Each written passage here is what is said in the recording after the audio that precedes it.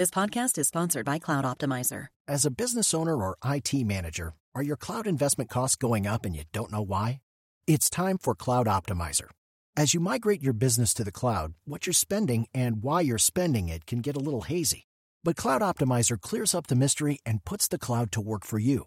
Cloud Optimizer starts by analyzing usage patterns, right-sizing resources, leveraging discounts you may not be aware of, implementing automation, and much more. And by reducing unnecessary expenses and maximizing performance, Cloud Optimizer guarantees you a savings of 5 times what you spend for their service.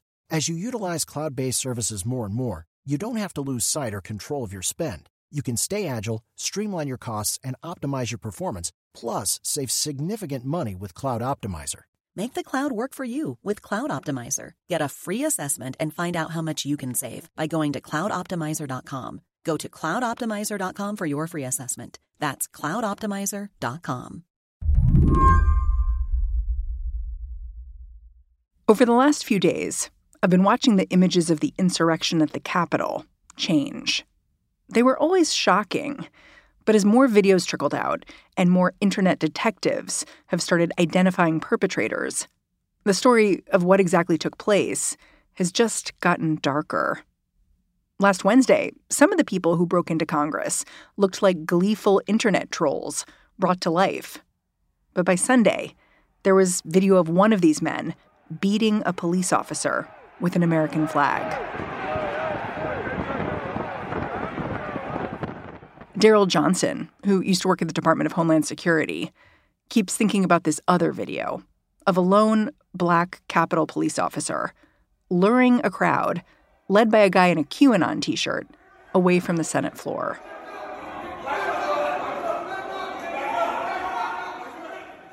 Yeah, it's very, very scary. And the fact that this officer kept turning around and looking at this crowd and they kept following him, particularly the leader of the group there, kind of reminded me of almost like a rabid animal that, was approaching a person and not acting naturally. Over the weekend, I've seen more and more pictures of rioters in tactical gear, bulletproof vests, reinforced gloves, guns in open holsters. One of them earned this nickname, Zip Tie Guy, on Twitter.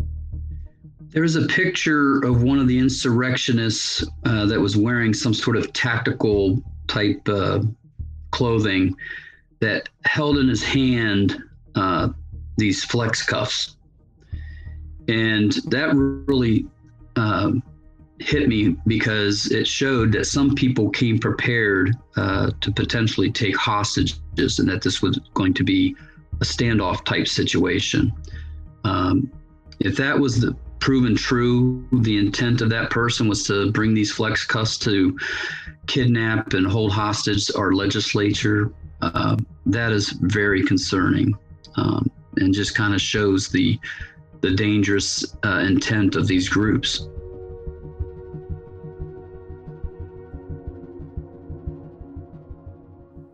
I wanted to talk to Daryl about what took place, because in some ways, he predicted this. Not the details, but the coming wave of anti-government sentiment and where it could lead. Back in 2009, a report he wrote about the risks of right-wing extremism got leaked to conservative media. It was the beginning of the end for his career at Homeland Security. But with each passing year, Daryl's work seems more prescient. Since leaving the federal government, Daryl has tried to avoid the darker corners of the internet. He knows what's lurking in there. But this week, he's gone back, just a little, to see what the groups he used to monitor are saying.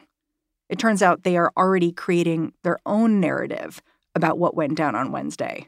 The fact that, Ashley Babbitt was shot and killed as she breached the window, she's starting to turn out to be a martyr figure for these groups. And I'm afraid that they're going to use her death as a recruitment and radicalization tool to mobilize others towards violence. I mean, some experts have talked about it as a mass radicalization, and I wonder if you'd agree with that. Absolutely. All of this misinformation that's out there and conspiracy theories definitely radicalizes people. And even the Capitol rally itself was a radicalization moment for these people. This is not an isolated event. It's not the end of the show, so to speak. This is the beginning of the new revolution of these people. So we need to be looking at it as something that's going to propel radicalization and mobilization towards violence 4 years into the future. This event, it's not the culmination of a decade's worth of right-wing extremism, and then suddenly it's going to die out now because they did this.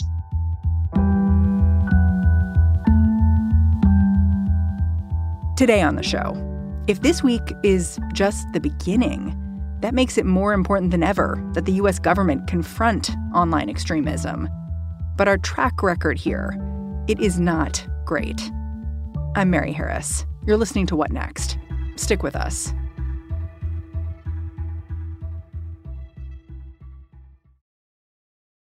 This episode is brought to you by Discover. When it comes to your finances, Discover wants you to know they are the credit card that is always there for you. With 24/7 U.S.-based live customer service, everyone has the option to talk to a real person anytime, day or night. Yep, that means no more waiting for, quote, normal business hours just to get a hold of someone. We are talking real service from real people whenever you need it. Get the customer service you deserve with Discover. Limitations apply. See terms at discover.com/creditcard. If you watched cable news as the events of last week unfolded, there was this universal shock about how the attack played out. The Capitol is one of the most important buildings in one of the most powerful countries in the world. In some footage, the police appear, at times, to simply step aside as rioters move in. Many wondered, where was the National Guard? How did this not immediately get squashed? Daryl says that might have something to do with law enforcement's checkered past when it comes to right-wing extremism. You worked at DHS for a while, and I'm kind of curious if you could compare and contrast how D.C. might have prepared for similar events in the past. Yeah, so we could do a comparison with just what we saw over the summer with the Black Lives Matter protests. There was a lot more resources devoted to defending government buildings. There were much more aggressive tactics used against those protesters. But also, I think, law enforcement can be somewhat biased towards the far right in underestimating the threat that they pose, because in the past, they haven't really had this confrontational attitude towards authorities at these rallies. They're more, the police are there to protect the far right at the rallies. So I think that complacency and perhaps that bias kind of set in and gave them kind of a false sense of security when it came to this rally. Yeah. I'm glad you said bias because, you really could. When you saw the officers taking selfies with the people inside the Capitol, and when you saw them moving barriers aside, which, could potentially be done for safety, but at the same time, it looked terrible. You saw an officer at the door saying, I don't agree with what you're doing, but, I'm letting you in. It was very strange. Yeah, and we even had law enforcement officers from across the country come to this rally and participate as insurgents, basically. So now all of them are being looked at for their role and seeing if they committed any criminal acts. So we actually had law enforcement officers that participated in the rioting. Yeah, I want to talk to you about that because I wonder how you think about dealing with that moving forward. You've seen reports from a number of police departments of this bubbling extremism, white supremacy within them. But of course, they're all local departments. And I'm wondering if you think about how we root that out and whether there are things the federal government can do to incentivize that, because it doesn't seem like there's been priority placed on getting rid of the bad actors. Yes, so it's been known for a long time that there are sympathizers and even members of these extremist groups within the military and law enforcement communities. For a long time, departments across the country, as well as the extremist individuals in the military and law enforcement, had hid behind the First Amendment protection of free speech. And the departments a lot of times make these excuses that these people have a constitutional right to behave that way or to adhere to these abhorrent belief systems. But it's now time to re-examine that, because we realize that these people, when they belong to these extremist groups or embrace these radical beliefs, it really calls into question their ability to judge objectively, to perform the law enforcement functions that they've been empowered with in a equitable, honorable manner. And so we need to be looking at people that, have expressed these types of beliefs and start taking administrative action against them. It's not a criminal act to hate, but it does call into question the trustworthiness of these people. Well, it's interesting because you saw some of the rioters just get fired right away. Like one of the guys showed up with his work tag on, and he was fired within 24 hours of that image going out, I believe. But then when you talk about a police officer, there's the challenge of the fact that they're often represented by a police union. And many of these police unions came out and endorsed President Trump this past year. Yep. There's, police officers belonging to the Oath Keepers and Three Percenters and other extremist groups. And a lot of internal affairs representatives responded, well, there's nothing we can really do about that. Well, my response to that is you have somebody that's taken an oath to an organization that is looking to subvert our government. So they're a potential insider threat. You need to look at them from a counterintelligence standpoint. Are they leaking sensitive information to these groups about, what the police capabilities are in that community? What's the physical security layout of the police department? Where the evidence room is, where the armory is. So there's a lot of different concerns related to these extremist individuals that have been put in these positions of authority that we really need to start taking seriously. This past week, police departments across the country, in California, Washington, Texas, announced probes into officers suspected of participating in the riot at the Capitol.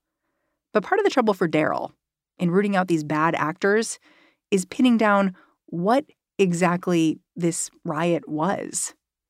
I'm wondering about the language you use for what happened on Wednesday, because there's been an evolution in that, I think, as time has gone on. It sounds like you're calling it an insurrection, a riot, sedition. Yeah, I think all of those terms are appropriate. Insurrection is probably the one that stands out to me because it went beyond rioting, because the purpose and intent was to take over the Capitol of the United States and to stop this electoral college process. I wonder if you think it's fair to characterize the attack as white supremacist in nature. There's white supremacist roots in it as well as elements, but it was more broader than that. It was more of an anti-government backlash. There are people of other color there, but it was predominantly a white insurrection. But there were definitely racist elements to it. You saw the Confederate flag that was being flown by one of the insurrectionists there. So I would say that the whole thing is not white supremacist, but that there was a white supremacist component of the uprising. Many reporters have sort of talked about the crowd at the Stop the Steal event that preceded the invasion of the Capitol and how it was kind of diverse. Like there were families there, people brought their dogs. And I wonder if you want to talk about the value for more extreme elements to sort of mix with this crowd that has the appearance of being more normal, and whether that's part of what you see changing at this moment. Yeah, we've seen that for protest activities on both the far left and far right. You've got these radical elements that will use the cover of the protest activity to push forth their more violent agendas. But we saw a lot of people once the violence started happening Wednesday at the Capitol. There were people that were leaving once they saw what was going on. Those are the peaceful, law-abiding people. But still, they adhere to conspiracy theories and, they walked away today and obeyed the law. But tomorrow they could commit a criminal act because of these conspiracy theories and disinformation that's fed to them through these different political echo chambers on the internet.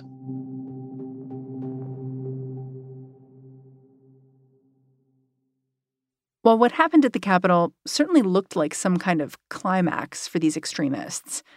Darrell told me you would be wrong if you think this is the end of a movement. If we're at this beginning point of the next stage, it's also a point where people can make a choice.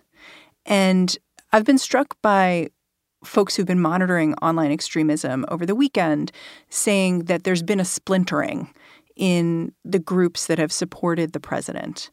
And that splintering is, some people looking at what happened at the Capitol and saying, I do not want to be part of that. And other people wishing the president had pushed harder. And I wonder, as a former law enforcement agent, whether you look at this moment and you also see it as like a unique moment of possibility where the right people could get in there and prevent bad things from happening next. I think this Capitol siege that we had last week is going to have a similar effect that we had in the aftermath of the 1995 Oklahoma City bombing.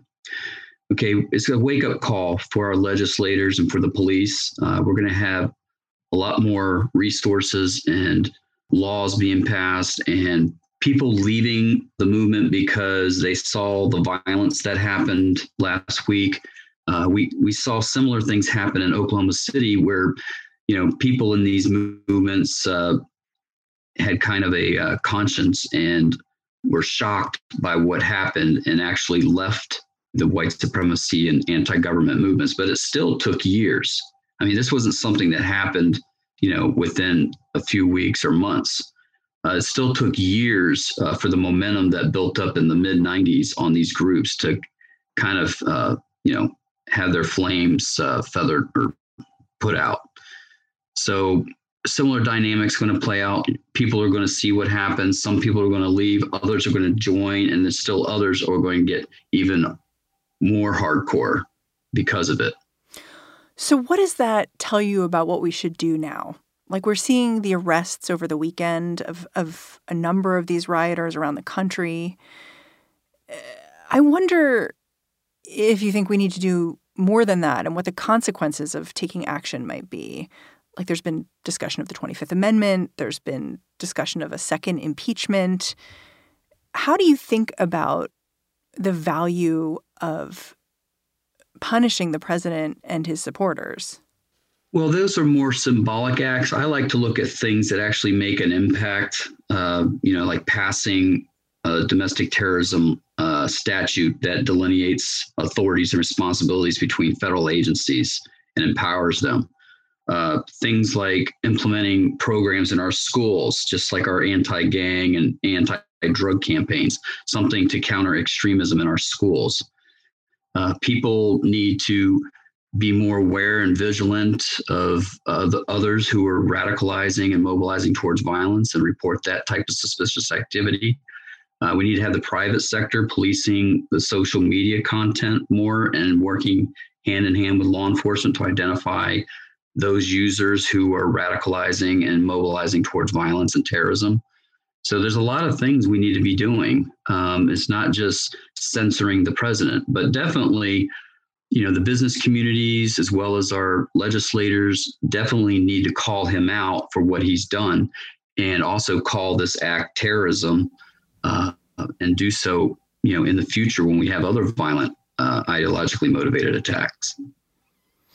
Well, you talk about sort of the idea of censuring the president or his supporters as symbolic, but that symbolism can drive people too. Like, I've seen debate among some about the idea that if you, say, impeach the president or, harshly punish the people who were involved in the riots in the Capitol, that it then will increase the sense of victimhood in these groups and have the opposite effect that you want, where it won't quash the violence moving forward. I've seen the opposite argument made, that when you sweep things under the rug, it means that, these movements will come back stronger than ever, and you're going to be dealing with another siege before you know it. And I wonder how you think about that. Yeah, like I said, I think, measures such as taking the president off of a Facebook and Twitter will have more impact than an impeachment hearing. He's shown us time and time again, he's using these social media platforms not only to spread extremist propaganda and also to encourage some of these far right extremists and legitimizing, their acts. But he's also using it to incite violence and get people spun up and fearful and paranoid. So, those types of actions, I think, have a lot more impact at deterring the threat and the problem than having an impeachment hearing so that we can have on the history books that the president was impeached twice. When we get back, what Daryl thinks should happen next. It's the Kia Summer Sticker Sales Event, so give your friends something to look at, like a B&B with an ocean view, an endless field of wildflowers, or a sunset that needs no filter. Make this a summer to share and save with a capable Kia SUV or powerful sedan. See your local Kia dealer or visit kia.com to learn more. Kia, movement that inspires. Call 800-3334-KIA for details. Always drive safely. Sale applies to purchase of specially tagged 2024 vehicles only. Quantities are limited. Must take delivery by 7/8/24. You mentioned another domestic terrorism law, and I know that President-elect Biden's team has noted an interest in a new domestic terrorism law. But I heard that and I thought, do we need another law here?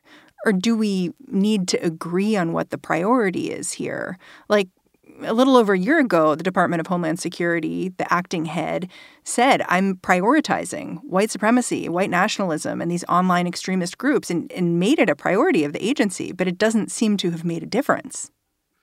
Yeah, so I think it's both.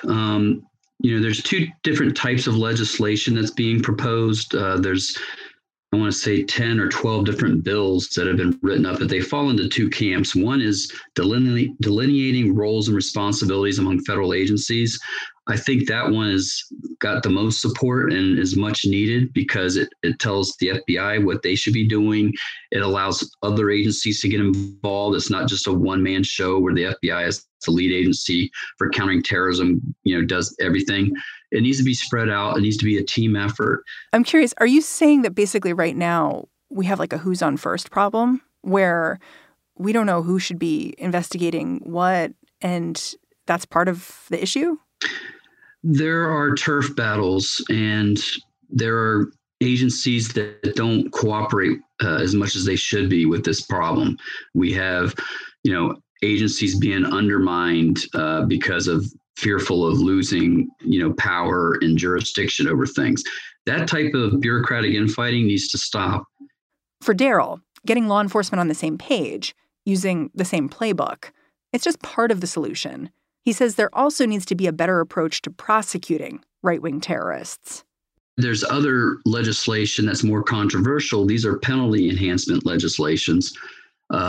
I'm also in favor of those as long as they are applied equitably and not just selectively applied to one extremist movement over another. And unfortunately, historically, whenever these penalty enhancement type legislations have been passed, it's selectively applied to far left extremists. Back in the late 2005 to 2010, we had a lot of eco-terrorism. The business community lobbied Congress, got the Animal Enterprise Terrorism Act of 2007 passed, which added penalty enhancements for animal rights and environmental extremists who used arson as a tactic to further their cause. Sounds pretty specific. Yeah, that had a huge deterrent effect. We had Operation Backfire, where a number of arsonists related to Animal Liberation Front and Earth Liberation Front were arrested and given long prison sentences for their arson attacks, which didn't kill anybody, but they were sentenced to long prison sentences because of this law that was passed. A similar thing could have a deterrent effect on far-right extremism if it was applied appropriately. So can we talk about what happens this week, next week? Because there is this online chatter suggesting that extremists are mobilizing once again around this coming weekend to take action in D.C., but also in states. How should we be preparing for that now? Well, I think as Michigan and Idaho have learned, as well as the state capitol in Oregon, as well as what happened last week in the U.S. Capitol, we need to take this chatter seriously, and resources and physical security measures need to be put in place to mitigate the threat. You sound like you're kind of naturally worried, apprehensive about what's going on. But I wonder, when do you think you're going to be letting your guard down about what's happened in D.C.? I'll let my guard down when I see this genie put back in the bottle, less plotting, less attacks, lower turnout to these rallies. But more importantly, when I start seeing the federal government and state and local governments taking this threat seriously, and we see more arrests being made and preventions being made. Daryl Johnson, I'm so grateful for you joining us. Thank you for having me, Mary. Thanks for taking the time. Daryl Johnson is a former domestic terrorism analyst for the Department of Homeland Security. He now runs a private consulting firm. And that's the show. What Next is produced by Davis Land, Daniel Hewitt, Elena Schwartz, and Mary Wilson. Franny Kelly has been lending us a hand, too. Allison Benedict and Alicia Montgomery make sure the show sounds great every day. I'm Mary Harris. You can check me out on Twitter. I'm at Mary's Desk. Thanks for listening. I'll catch you back here tomorrow. Save big money and transform your home with new appliances now at Menards. We offer the lowest prices and the largest in-stock appliance selection. Ready to take home today. Check out top appliance brands, including KitchenAid, Maytag, Whirlpool, Amana, and Criterion. Upgrade your home and save big money on new appliances at Menards. Shop our entire selection of appliance options online today at menards.com. Save big money.